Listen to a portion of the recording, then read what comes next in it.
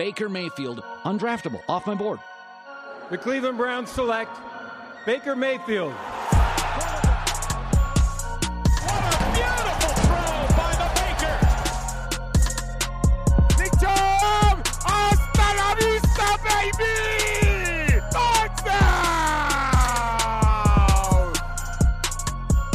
What's up, everybody? Welcome into the OBR Film Breakdown for your Monday Quick Hitter, and it is going to be a quick hitter. I'm your host, Jake Burns. We are discussing really just Sunday, because if you paid attention over the weekend, had a chat on Friday's episode with John Colosimo on the wide receiver tight end group and who stood out from that group, had a Sunday discussion for you on the most recent pod from Corey Kennan about O-line, D-line, and who stood out from that group specifically at the Combine. And then lastly, we are going to discuss today the defensive back groups and which guys stood out, which guys did not from that section, okay? If you have not paid attention, there have been, quite a few names that you should know. I mean, especially on the defensive line, and we talked about it with Corey, where Jordan Davis took off, dominated the Combine, and maybe put himself in consideration for Cleveland. It's the athletic traits help overcome some of the production stuff and the way Georgia played and preferred different personnel, different portions of the game. And if you've paid any attention, you know most of these guys from Georgia are blowing up the Combine in general. Even their punter running a 4.56, as many punters surprisingly good Combine numbers. But yeah, Travon Walker, another one. Devontae White a little older, but obviously he performed really well. And to recap, losers are in terms of guys who just did not perform up to maybe the level of athleticism that you wanted, which is Kingsley and Agbury. DeMarvin Leal, I was pretty disappointed in. Thought he could have performed better to help overcome some of the trait deficiencies that have shown up. But the tight hips, lack of explosion stuff caused him to fall behind some of the other big names in that department. And we discussed that a little more in depth with Corey, so check that out. Over at the OBR, we have had up plenty of things on Combine so far. Corey Kennan wrote up a little bit of his draft theory. We had coverage of the defensive line from Brad Stainbrook and Fred Greetham. And then we also had our plenty of usual over-the-weekend concepts, which is our 4 mocks on Saturday, which I participated in. We did a roundtable on the Browns decision looming with franchising David Njoku or Jadeveon Clowney, and then the restricted free agency decision with Dearness Johnson, which Brad Stainbrook wrote up for us about the meeting that was held between the Browns and the representatives of Dearness at the Combine. Also wrote up a Buckeye who would love and welcome coming back to Cleveland to start his NFL career if he's a late round pick. And then Stephen Thomas obviously posted the things I've thought about the Browns that he always does on Sunday. So a lot of content for your Sunday. Monday has even more coming with Fred Greetham and DBs. Corey Kennan's looking at the offense, players along the offensive side that really took off and helped launch their stock at the Combine. And again, with the Combine, this is not the overall, the film is the film and the production are the big things, right? What you're looking for with the athletic testing at pro days and Combine results is, are they confirming what you've seen on film? It's not going to sway me gigantic one way or the other, but there are thresholds that are typically looked at and aimed to be met, and you do start to get some of the outlier data. Tyler Linderbaum's arm length, right? You start to look at some of the things that are just unique, right? If a player were to overcome them, they would be unique. Not to say they can't do it, but again, unique. Kenny Pickett's hand size as a quarterback under 8.5. There are several examples from this group that if a guy does overcome them, they could, but they're just it'd be a little more surprising than perhaps you want to admit, right? I think another example of that was last year with the weight in the top 10 pick of Devontae Smith, the former Heisman winner out of Alabama. So there's some of that stuff that goes on here. You're trying to analyze fit thresholds, all the above. So we have tried to cover that for you here at the OBR. Plenty of content on it, including recent podcasts. Make sure you check that out.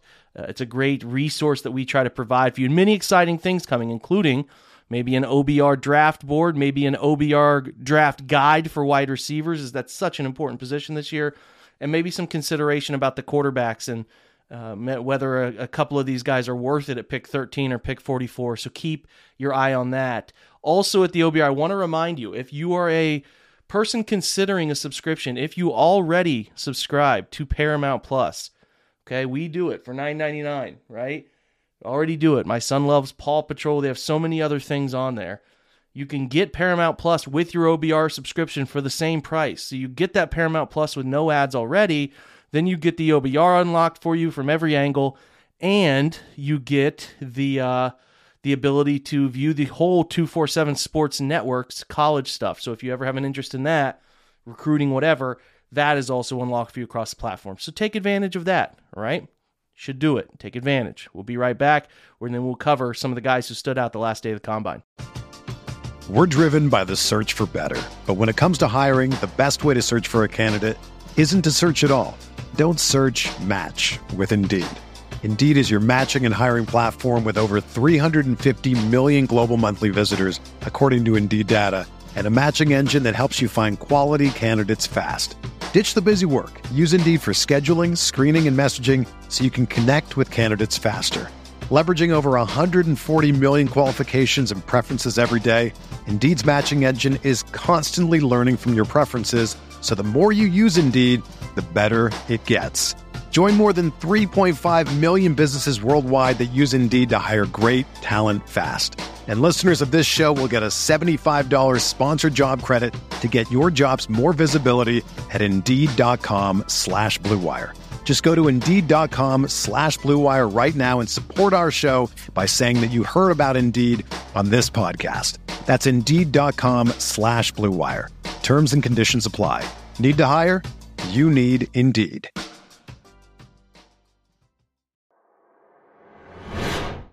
Okay, so back now, talking about guys who stood out for me. Nick Cross, a guy who our good friend of the show, Jeff Lloyd, has talked about a lot as a guy who's from his region of the country. He's up at Maryland. He had a 4.34 40 today, which is first among the safeties, an explosive 37-inch vertical, a 10-10 broad. And he did that at 6'1", 212. So that helps match up the guy who comes downhill and plays really, really hard. I thought his showing was impressive. Otherwise, Sauce Gardner, listen, this kid from Cincinnati, and Cincinnati did a great job with all their guys at the Combine, right? Myjai Sanders, Desmond Ritter, a lot of their guys did really well, very well prepared for it. I was just amazed how long Gardner's frame is, and he ran a 4.41 official 40. He's 6'3" with a 79 3/8 inch wingspan, which puts him in among the elite of the position in terms of size that goes above and beyond the 190. The 190 frame's a little light, but I mean, geez, man, this guy has all the traits, the speed, the quick hips, very fluid. He's going to get selected quite high. Zion McCollum, a guy who you've seen me draft in several of these live drafts we do, and when I stepped in for Steve on the mock draft, the FBS product out of Sam Houston State. He runs a 4.33 at 6'2", 199, a 39.5-inch vertical. Listen, pretty good stuff from McCollum. He's the only player of the Combine group to run the short shuttle at a 3.94 and 3-cone and excelled at both, where he ran that in 6.48. So Kobe Durant, another guy we heard on the OBR Twitch when we were talking about HBCU players, runs a 4.38 40, and Marquise Bell from Florida A&M with a 4.41. So those are the other two FBS defenders that stood out, looked really, really fluid in workouts too. So there's some talent to be had there. I expect them to go in this draft. It's just a matter of fitting age thresholds and all the above. Cam Taylor-Britt running a 4.38 40 to $196. He should be a guy who's selected in the top 100, moves really well, had a nice Senior Bowl. On the other side of things, losers, I think it's tough. I hate labeling losers. Kobe Durant ran a 4.54. The other corner from Cincinnati, a little older, thought he would run a little faster. He would be on the side of the slower corners, which doesn't help him in terms of being picked higher in this draft. Kirby Joseph, a name you've heard us talk a lot about. He was impressive in the jumps, 38.5, and broad jumps, 10'3", but he chose not to run the 40, so we'll just have to kind of see what he looks like on the speed element, because I just didn't really also like his drills. His drill work. I just didn't think he looked very fluid in that regard. And then another guy we've taken late in drafts, Jermaine Waller. He weighed in, a Virginia Tech corner, weighed in at just a $180. Lighter defensive backs in the groups, and he ran a 4.72 and 4.68. His 4.68 was his better time. Could maybe still be a zone corner, but those are safety numbers, and I just don't know the size makes him makes him a safety. So it's difficult for me to see him, kind of standing out in that regard. So I guess it is a corner, not even standing out, but being drafted and being rosterable as a corner, I would need to see more out of him from a speed perspective. So if you're drafting him as a zone corner late, that's just a lot of challenge, especially considering all the things he was throwing. So that's a name we've thrown around late at the OBR, a little bit more difficult now. And then Lewis Seen out of Georgia, not a bad day. I wanted to talk about him as a good day. He had a really nice performance at the Combine. I think if you look at Lewis's, again, most of these guys from Georgia were pretty ridiculous in terms of the numbers that they put out, but his RAS score was really strong as it came in at a 9.76. I don't know if he ran some of the agilities, but his 4.40 with the long arms, I think he had a 32 and a quarter arm, 6'2", 199, a true free safety in this draft, kind of in the mold of Kyle Hamilton, as Kyle Hamilton was really explosive. Kyle Hamilton ended up running like a 4.59. I just didn't think he ran the 40 well. Didn't get that part down, but that does not indicate how fast that player plays. Hamilton should still be easily a top 10 pick, one of the best players in this draft. I'm not going to let his 40 time change that. I expect he might run a better 40 time at Notre Dame's Pro Day. Just a phenomenal football player, but seen as another guy who, if you were looking to fill that role, his testing numbers were so strong, 36.5, 11.01 on the broad, which is crazy, and then a 4.40, which speaks to his ability to have range and get downhill. And man, he is a physical football player. And, when you go back and watch his tape, there's a hit he had on Kyle Pitts that was one of the more jarring hits in college football that year. Pitts last year, obviously, was involved in college football. So he's a physical dude, really would be a fun player in the Browns defensive system, but they're probably not looking at safety at that spot. But that's about it for guys that I thought stood out or guys that I thought got hurt a little bit in the Combine. We will continue to have so much draft coverage, and we're really now getting all of the data we need. Pro days will trickle in like all throughout March into early April. Drake London's going to run his stuff in early April to give his ankle as much time to be as healthy as possible. I think that's like the latest, the first and second week of April, because you're really getting into crunch time with the draft and gathering all the information. So really through March, like I know Ohio State's Pro Day is March 23rd. So we'll be paying attention to if numbers shift or change or whatever, keeping track of those RAS numbers, which are relative athletic score. And you don't know what those are. We talk about them all the time, okay? RAS scores are a really good standpoint for comparing players to other players at their position that have been drafted over a long period of time. I'm not totally certain what the number in terms of framework for the start point for this, but Kentley Platt does a great job with this on Twitter. You'll hear people reference them all the time, but what it does is it's RAS stands for relative athletic score, size and athleticism, kind of relating to the peers of the guy in the draft. So it's going to look at the prospects, Combine and Pro Day data, all right, over a long period of time. Not sure, again, which that launch point is, but it's a substantial amount of time. Grades them against athletes in their position group, okay?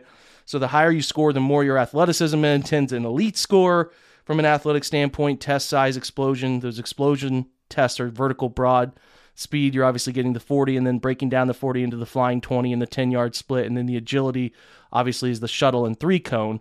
Usually right after the Combine, you get a U next to it. That means it's unofficial. You'll get the official scores trickling in. We're getting more and more of those now. But some guys have to complete their stuff. Like George Karlaftis, the defensive end, has to run the 40 still. I talked earlier there about Kirby Joseph still has to run the 40 his pro day. And then I think the Ohio State wide receivers didn't fully work with the agility drill stuff. So they are going to do their 3-cone shuttle at their pro day. So like an example, Calvin Johnson was a 10.0 RAS score, obviously gets great marks for his agility, speed, and size, where Jarvis Landry was like a 0.23. So it doesn't tell you whether a player will make it or not, but what it is doing is giving you an idea of how athletic a player is compared to his peers. So obviously they vary. It's not film-based.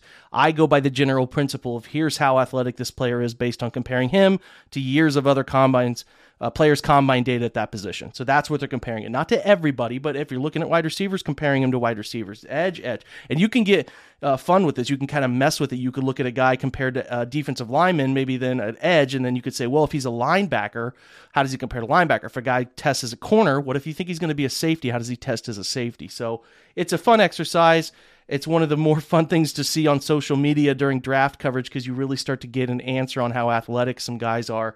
And again, it's a huge part of how we evaluate people we think the Cleveland Browns will be involved in. You get the date of birth data for the age guardrails, and then you need the RAS scores, right? You need to know how athletic these players are. Now, that is not limited to the scope of what the Browns are looking at. They're looking at so many different things, on-field data, GPS data, and many things we don't even know, things that aren't public. So it's just a piece of the puzzle, and it's just one of the more important pieces of the puzzle for people on social media and like internet scouting circles, because that's all we get. We don't have the data science things behind the scenes. I cannot even imagine the things that the Browns are pulling pieces of data that we don't even know about. So maybe someday they'll open up more on that, but Andrew Berry kind of keeps it all tight to the vest there. So that's it. That's the general crux of what we do with looking at players, how we bracket them off and try to figure out who the Browns might pick, looking at prior drafts, all of that. So hopefully you got a lot out of that. That explains RAS scores. If you're not familiar what they are, you want to know more, hit me up at the OBR or on Twitter. More than willing to help you out with that and look at why we view them as pretty important for how the Browns end up drafting. That's it for your Monday show. Appreciate you guys listening in. Again, I'll have some fun stuff coming up on the Browns defensive backs this week, looking back at who's on the roster, what's gone well, what hasn't gone well, what they could be looking at this year, and how they could end up drafting or signing free agents. So keep your eye on that. It should be a fun week of coverage, and hopefully the Pro Day stuff starts trickling in so we can figure out the best total picture of who these guys are as players. So exciting stuff coming into late March, early April, and then the draft about forecasting your Cleveland Browns. Tags, again, another reminder with that roundtable about franchise tags. We have all of it broken down for you, the exclusive, non-exclusive, transition tag, all of that stuff broken down for you. And then the restricted free agent tenders are also broken down in that article for you if you would like to understand those a little bit more. Huge day coming up over the next few days because the deadline's going to hit, and then March 16th, free agency. We're going to hit the ground running here at the OBR. Should be a fun week. Thanks for listening in on Monday. Stay safe, be well, and go Browns.